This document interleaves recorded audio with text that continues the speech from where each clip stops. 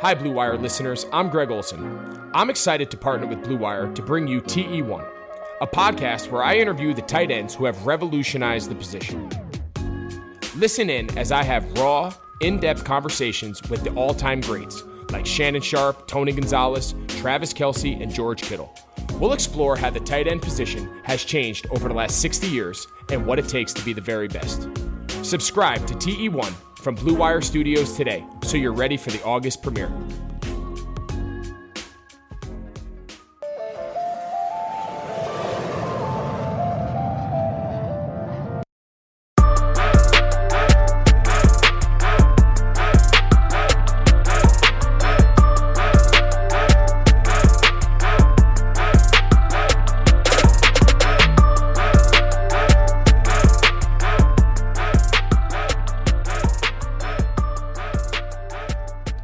What's up, guys? Welcome into another edition of Bogey Free.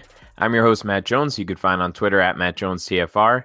And tonight we're going to switch up the format a little bit. Typically, I run through the results for the week, but we are actually going to be talking about some golf betting strategy stuff. Not necessarily anything too specific about this week, although maybe I'll get a couple of tips for this week as well, but we're going to be talking general strategy stuff. Our guest tonight from his work over at The Score. He's Eric Patterson. You can find on Twitter at epatgolf. What's going on, man? Not too much. Appreciate you having me on. I don't think I've ever done a live stream before, so this is exciting for me. Yeah, I just figured out how to do this in a seamless way into Periscope with guests, so it's a little new on me as well. But ever since they got rid of the Google Hangout to YouTube Live thing, it's been a struggle for me. So we can talk about the 3M Open if you want, but I'm not sure what's more interesting, my insight into golf betting or that tournament that we just watched. I'm not sure. Yeah, exactly. So we I wanted to sort of start off and just get a little background info on you. Would you consider yourself a bettor first and a golf fan second, or the other way around? Like, how did you get into this? Definitely the other way around. Golf fan first. Heightened the experience is like kind of how I would like to frame what I do. I just like to add another layer of enjoyment. I can definitely watch a tournament with nothing on the line, but at the same time, I mean, if I'm going to spend all week thinking about it, looking into it, talking about it, I may as well, kind of put my money where my mouth is. Yeah, for sure. So did you grow up playing? Was it something you found recently, or how did that, your actual playing career, how'd that go? Playing career. This will be short. No, I played as long as I can remember, pretty much. Real young, got pretty good in like high school, and then tailed off as I went to school, and definitely had no money to afford playing, but then picked it up after school and kind of fell in love with the game. But definitely something that's been with me for my entire life. Definitely a lot more involved now than I was maybe 5 or 6 years ago. But yeah, it's been with me forever. Gotcha. Yes, similar story on my end. For as long as I can remember, I can think back to just watching, Sunday golf with my dad and my grandpa.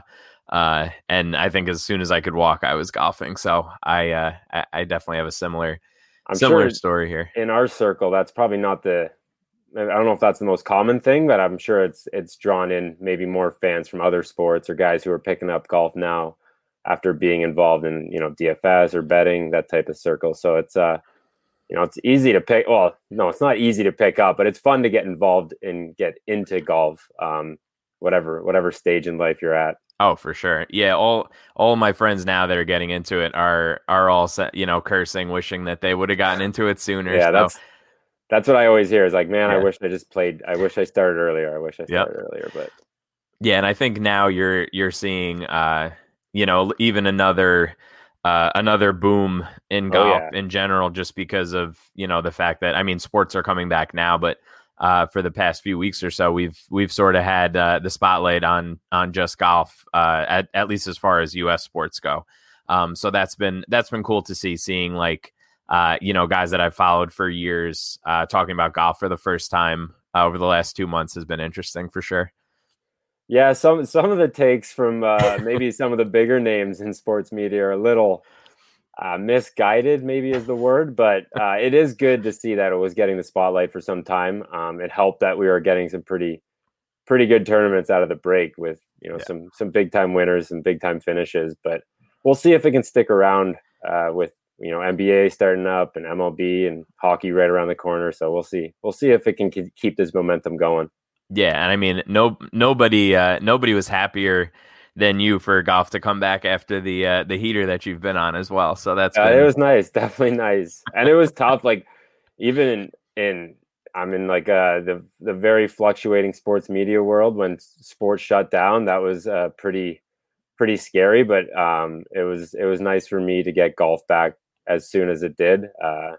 I don't know. Like I couldn't have imagined waiting this long for golf to return. Like what NBA's up to now. I don't even know how many months that is. Like 5 or 6. But I would have been going nuts. I thought the 3-month layoff was plenty long enough. So it's good to have it back. So during that layoff, how did you spend your time? Did you do much as far as tweaking what you look at, or was it really more of just like a break for you? It was actually nice to, kind of hit reset for a bit, and then you get the juices going. You can definitely find yourself in some sort of weird routine where you're not putting as much thought or as much process into it. You're just kind of going through the motions. And maybe that's kind of what helped me go on this little recent run I've been on. It definitely hit a brick wall last week, but that was expected. But yeah, it just, maybe a fresh set, like a kind of a reset and kind of look at things differently. And maybe not having so much history to draw off of. You're just going with feels. You didn't have, a few months worth of data. You're just going off of like gut instinct and then really recent results, but as opposed to looking at like, the last month or two, and you can kind of maybe get a little too much info, analysis by paralysis. You just have so much information. You don't even know where to go. So maybe that's a reason. I'm not sure, but it was, I don't think my process necessarily changed, but maybe a fresh set of, eyes, even though I'm, the same guy looking at it, but I wasn't falling into the same habits I was prior to the break. Right.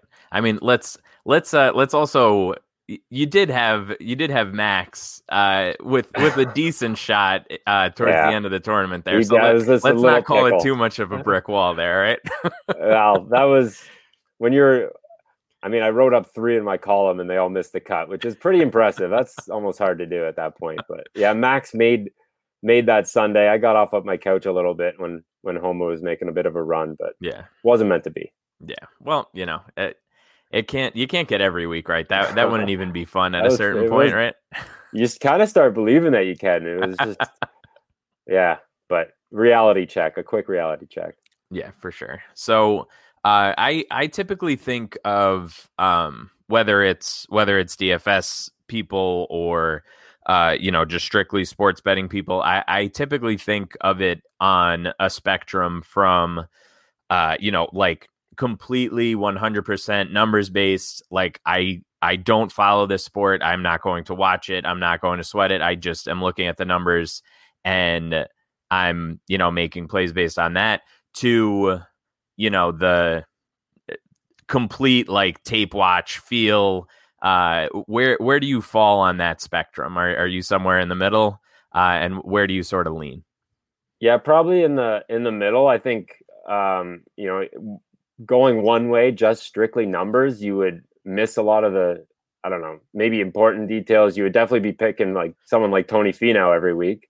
But too much numbers, you just, the numbers don't tell the entire story. Whereas you look at just results, just tape, just watch, the leaderboards, without backing it up with data, you obviously doesn't tell the whole story. So I think I'm in a very fortunate position where I get to watch a lot of golf. A lot of people don't have the time on Thursdays, the entire week, really. They maybe just tune in for the last couple hours, but I'm pretty much watching start to finish Thursday to Sunday, which again, not a lot of people can do. But so I do, take in a lot of most of it's feature groups. A lot of it's, Ricky Fowler on feature groups all the time. But you do get a sense of how a player is actually playing, how they're hitting it, why they made a double bogey. Maybe they, had a bad lie or, a bad chip or whatever. I don't know how, numbers don't tell us the full story. The scoreboard doesn't tell a full story. So I think a good mixture of both definitely is the mix that I go with. But again, it's not easy to do. I would definitely, shy towards all the mainly numbers if I was going to pick one or the other. But again, I'm pretty lucky where I can kind of split the difference.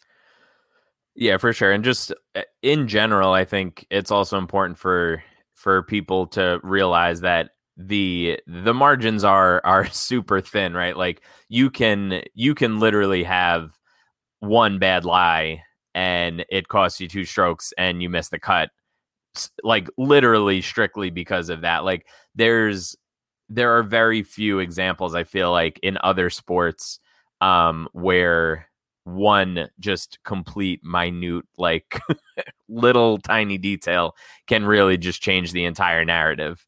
So yeah. I think that's important too, to make sure that you're kind of tuned into that kind of stuff as well.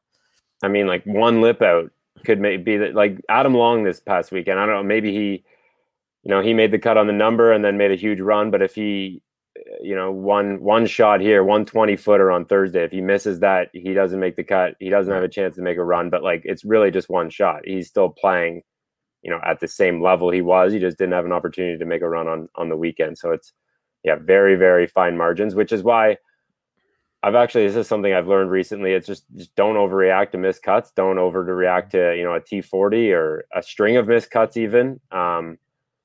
If Michael Thompson's actually a decent example, because 3-4 weeks ago at the Heritage, he was playing pretty well in a really, really strong field. Then I think he missed the cut last week, maybe like a middling T50 something result, but he's still playing solid golf over like the last month. Right. And it finally popped for him. So you just got to kind of pay attention to that and don't specifically just look at the numbers, but also, you gotta find your balance. Yeah. And there's definitely, there are just so many examples of guys in a given field that can win each week. Right. And like we said, it's one swing, one gust of wind that could completely alter, the course of a tournament or two for a guy. So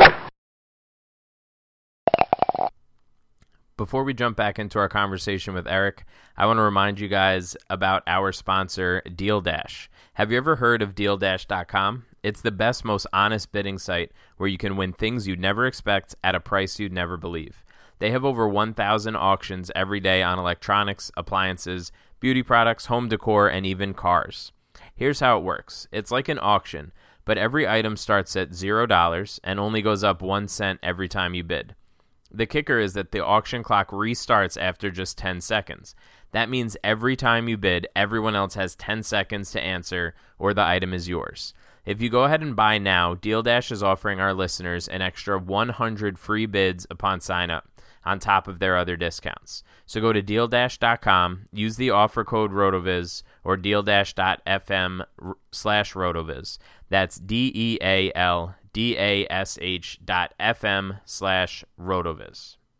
The other site I want to remind you guys about is Bet Online. Sports are coming back, and so are your chances to bet on your favorite teams and events. Major League Baseball has finally kicked off this week, and there's no better place to start wagering than our exclusive partners, Bet Online. Check out all the odds, futures, and props to bet on, all available 24/7. With the return of sports, Bet Online sat down with former pro players Eddie George, Harold Reynolds, and 7-time NBA champ Robert Horry. See what they had to say on what it'll be like playing without fans in a series they're calling Fandemic. Visit betonline.ag for all your odds and up-to-date sports news. Remember to use promo code BlueWire to receive your new welcome bonus. That's promo code BlueWire, all one word. Bet Online, your online wagering experts. What is your process? Are you plugging numbers into a model? How no model. Definitely no model. How do you get from odds being posted to clicking on a bet? I mean, the first look, I typically just go off my gut. I'll see something that stands out. Example, John Rahm at the Memorial. That just something that stood out as a misprice, and you got to take advantage when you see that. I mean, I always kind of harken back to JT. I think it was at Firestone, maybe 2018 for the WGC. He came out at like 30 or 40 to 1 when he wasn't playing that bad, but it just instantly stood out as a number that was just mispriced. And it just those first clicks are just very gut reaction. But again, I mean, I've been following the data from the last few weeks. I know, like, for example, this week, Xander Schauffele, I know he played really well at Memorial. I know he was like lights out tee to green and just missed a bunch of putts. So when his number came out, it was almost like an auto bet right there. So just having, that knowledge of the past few weeks of results and data, and then going with like your initial gut reaction on the numbers you see is kind of my early process. And then obviously I'll go to the go-tos in the industry, the Ben Coley's, the Pat Mayos, the Feinbergs, and kind of figure out what those guys are thinking. And if our thoughts align, if like my early leans are also their early leans, then maybe something's, maybe there's something there. But I'm not just going to just read someone's article and then just make those picks. Like I definitely do a lot beforehand, but it is nice to get some reassurance. Yeah, for sure. So little different than my process, because mine, the numbers, the PGA updates all the stats, and I click run in R on my model in the simulator and get to work that way. So slightly different process. How does that work for you? Like, you must be like extremely like I have biases obviously, but you're just strictly whatever comes to the top, that's what you go with, or do you ignore it sometimes? I would say that my my good weeks are typically the ones where I get out of the way. I have a pretty a pretty decent feel with the simulator that I can trust it now.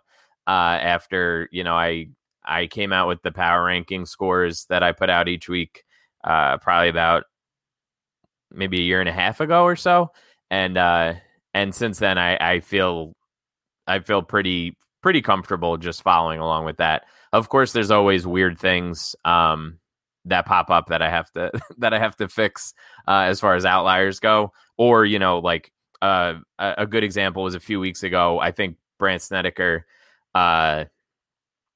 like for whatever reason, my model liked him, but he had lost like 8 strokes on approach or something the week before when he missed that cut. And I was just like, no, you're not, we're not doing I this. think I was on Snedeker that week too, and I think Really? he missed the cut, but that was like a gut play. I don't remember the exact tournament it was at, but I was like, I know what the model is looking at. I was like, but I also know what just happened. So you can override it. Yeah. Every so often I do, but it has to be an outlier like that. I typically just follow along with that pretty closely. All right, so let's jump into our good old fuck, marry, kill here. So we have head-to-heads, outrights, and T20s. I figure those three sort of cover it, right? Like, you'll put top 10s, you'll put top 5s. You could include that in with the top 20s if you want. But which direction are we going here? All right, I'm going to kill head-to-heads. That's just, anything coin flip related, it's really not for me. I typically will put like 5 or 6 in a parlay and try to get lucky. Like this is fun for me. It's not like I'm grinding, plus 110 lines out here. I'm trying to just really have some excitement, put some dollars down and hope to multiply it by a few more. So definitely kill head-to-heads. I'll marry the top 20s. I think those are pretty stable, pretty secure. You can have a future with those. You can build a a solid a solid life with the top 20s if you just want to play it safe. And then obviously we'll go with the home run. We're gonna fuck the outrights. Those are the most fun. That's what you're all there for. That's why that's what brings in all the big bucks. So yeah, that's definitely my order. And so as far as when you're pulling up, all the lines are out, you have all the markets open in front of you. Is there a particular way that is there a structure that you have that you are always betting outrights to win X amount of units, that you're betting T20s for a certain amount, that you're doing head-to-heads, or is it sort of week dependent, or if you feel like there's a particular edge that you have, would that change things? I actually used to just blindly put money down and hope to I wasn't really worried about the payout, but it is nicer to kind of have a level payout regardless of who the pick is, and that's actually something I've started to do out of the break. I'm not sure if it's been a key to success, but it is something I'm probably putting a little bit more on the favorites that I'm picking than I typically would, whereas I might put the same amount of units on someone who's 66 as someone who's 33, and then I've kind of reversed course there. So that's actually, I've never really thought about that as something I've changed, but that's probably something I've changed coming out of the break, and I don't really have a reason for it, but I guess it's worked. No complaints so far. Yeah, exactly. I mean, whatever system, when you're picking winners every week, whatever system you end up choosing is going to probably work pretty well. Yeah, I know I'm going to go real cold here real soon, so I'll keep the spotlight on me for another week or so, and then people will realize this guy doesn't know what he's talking about. Well, so yeah, no, I ask because it's something that I've been thinking about recently, and I know every time I see people posting their cards and stuff like that, whenever it's broken down by their bet size, typically it seems like a lot of people are sort of like bet outrights to win 8 units, maybe invest like 1.5 to 2 units in that, and then they have sort of a system. But I've noticed that most of the people that break it down for you, for whatever reason, seem to bet to win 8 units on outrights. I don't really know where that came from, or if that's like some rule that I'm just like naive to, but I don't think about it like, I've never put out the units, anything like that. Again, this is very fun for me. It's not on full transparency. I'm not like tracking things on a spreadsheet once I'm done. I'm just going with the flow. If I'm feeling good, I'll hit, but there's definitely stretches where I'm not, but it's not no sweat off my back. It's not the end of the world. So perfect segue. Who do you think, or I'm sure you know, but which golfer has made you the most money? Yeah, I saw this as a coming question. I truthfully, I'm not sure if I know the answer, because again, I don't keep track, but I guess I've been lucky with Xander a few times. I had the Greenbrier, his first one, and then Tour Championship, WGC, or not Tour Championship, Tournament of Champions, and then a WGC. So 3 of his wins is not bad. Yeah. Definitely someone I keep going back to. That's probably why you'll see Xander. He's someone I like to talk about or feature on my cards. Just he's treated me well in the past, so there's no reason to go back or not go back. And maybe Webb Simpson. I think his players win at 80-1 was something I definitely took advantage of. And then this at the Waste Management this past year was another, kind of a nice Webb win. So having both of Webb's recent wins and then Xander a few times are probably the guys I go to. I bet I pick Xander a lot. I don't pick Webb as much, so maybe Webb takes the cake there as the winner. Yeah, you might have given back some of the Xander bucks. Some Xander bucks back.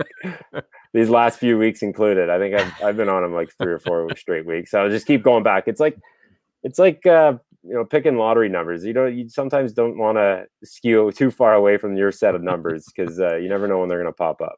Oh yeah, for sure. I mean, I I don't do a ton of outrights. The only thing I absolutely do outright wise each week is the two cash locks that I write up in my Rotoviz article, because I mean, if they win and I don't have that, I don't even know what I would do. That's something I've learned when writing about it. You have to make a play on it, or else I did it like maybe when I first started writing these articles. It was I wrote one up and then I didn't have the same number as where I was offered the number in my books here, but missed out and it stung. It was the worst. Yeah, and it's also like then, people are reaching out like, "Oh, congrats, good hit." And you're like, "Oh, well, Yeah. it would have been so cool." Like Yeah, you just have exactly nothing to what it say is. back. I mean, yeah, it's not bad giving out winners, but you do want to be on the capitalize. You want to capitalize when you get it right. Oh, for sure. I mean, listen, there's really not a worse feeling for me than writing somebody up and just having them completely trunk slam. Like that truly bothers me, like over the course of the weekend. If a guy that I write up misses a cut, like this week was a tough one with Wise as one of my cash locks, and it's just like people, it is tough like on that because of what I said.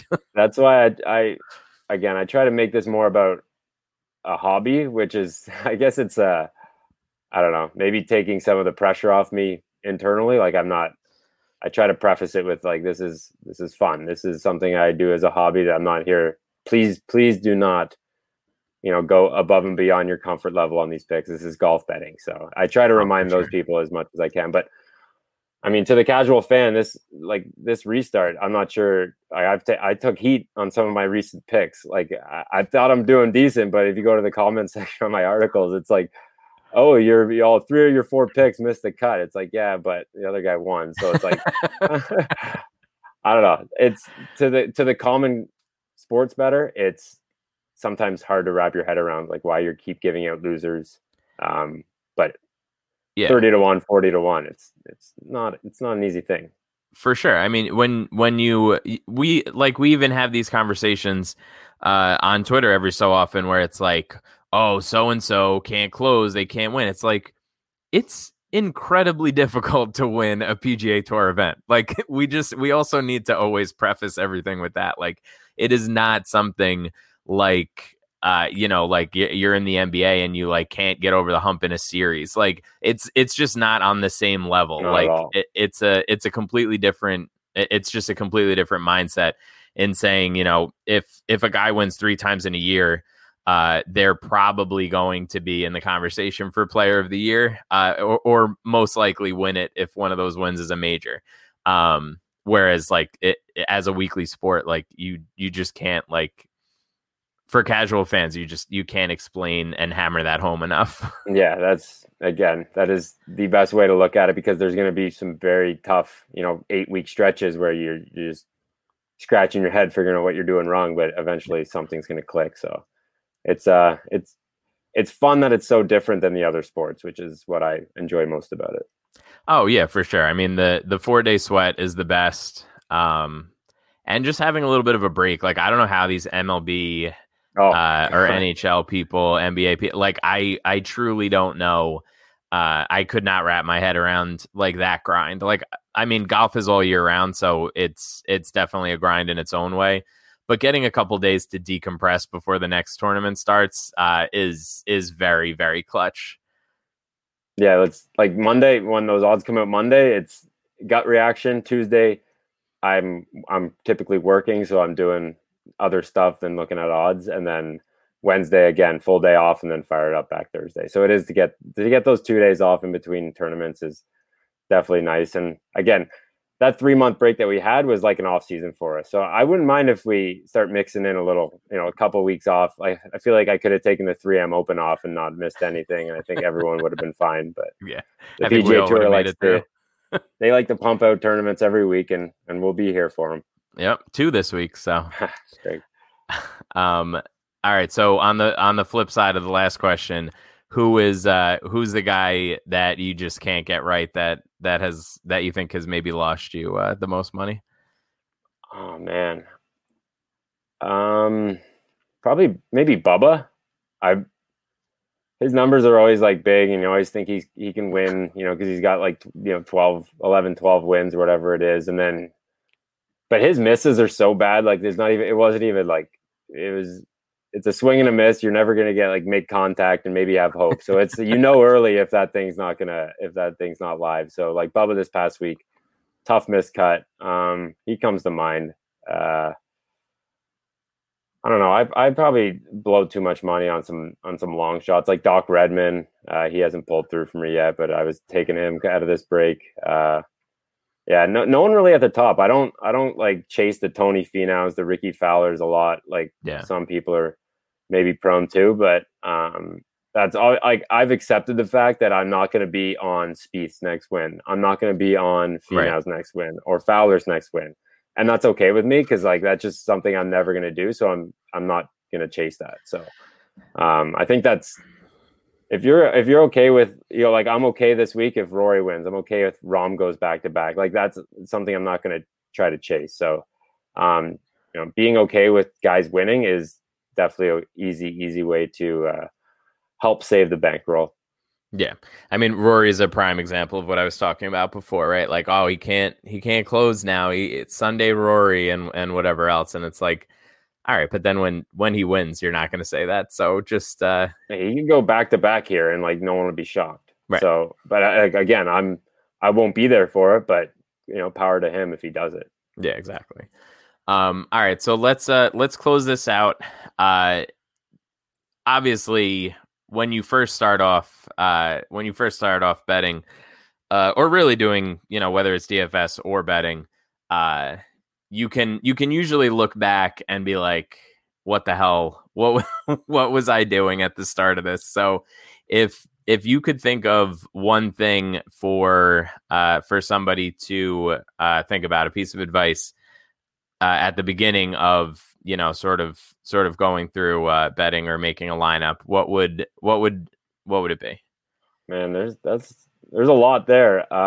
I think just get the full picture, whatever that, don't just look at numbers, don't just look at tape. I think that was early on for me.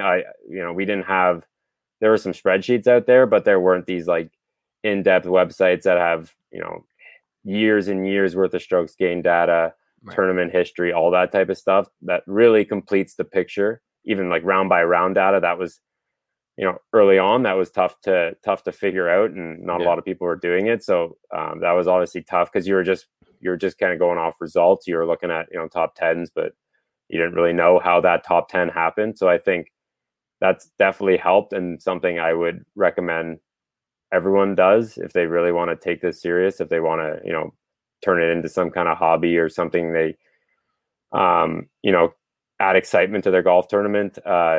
Don't just like blindly back guys. And again, like find people you trust. If you can't go that route where you don't want to spend hundreds of dollars a year on a membership to a website, find people that you trust and just be thorough. Don't just scroll to the bottom of their, their article and see what picks they made. Because you're really not learning anything in that process. Right. I think there's a lot of articles out there that are maybe they're long, but they're full of good information and tell a full story as to why those people are making those picks. And you can just learn a lot from reading rather than just seeing a number and going to chase that number on a book. So find some guys you trust, be thorough, and if you want to really get into it, find some data site that can help tell the full story. Yeah, for sure. I think one of the things that's the coolest about doing all of this for me is just, the puzzle of it all, trying to figure out what information we should be paying attention to and what we can avoid is really one of the more important battles, I think.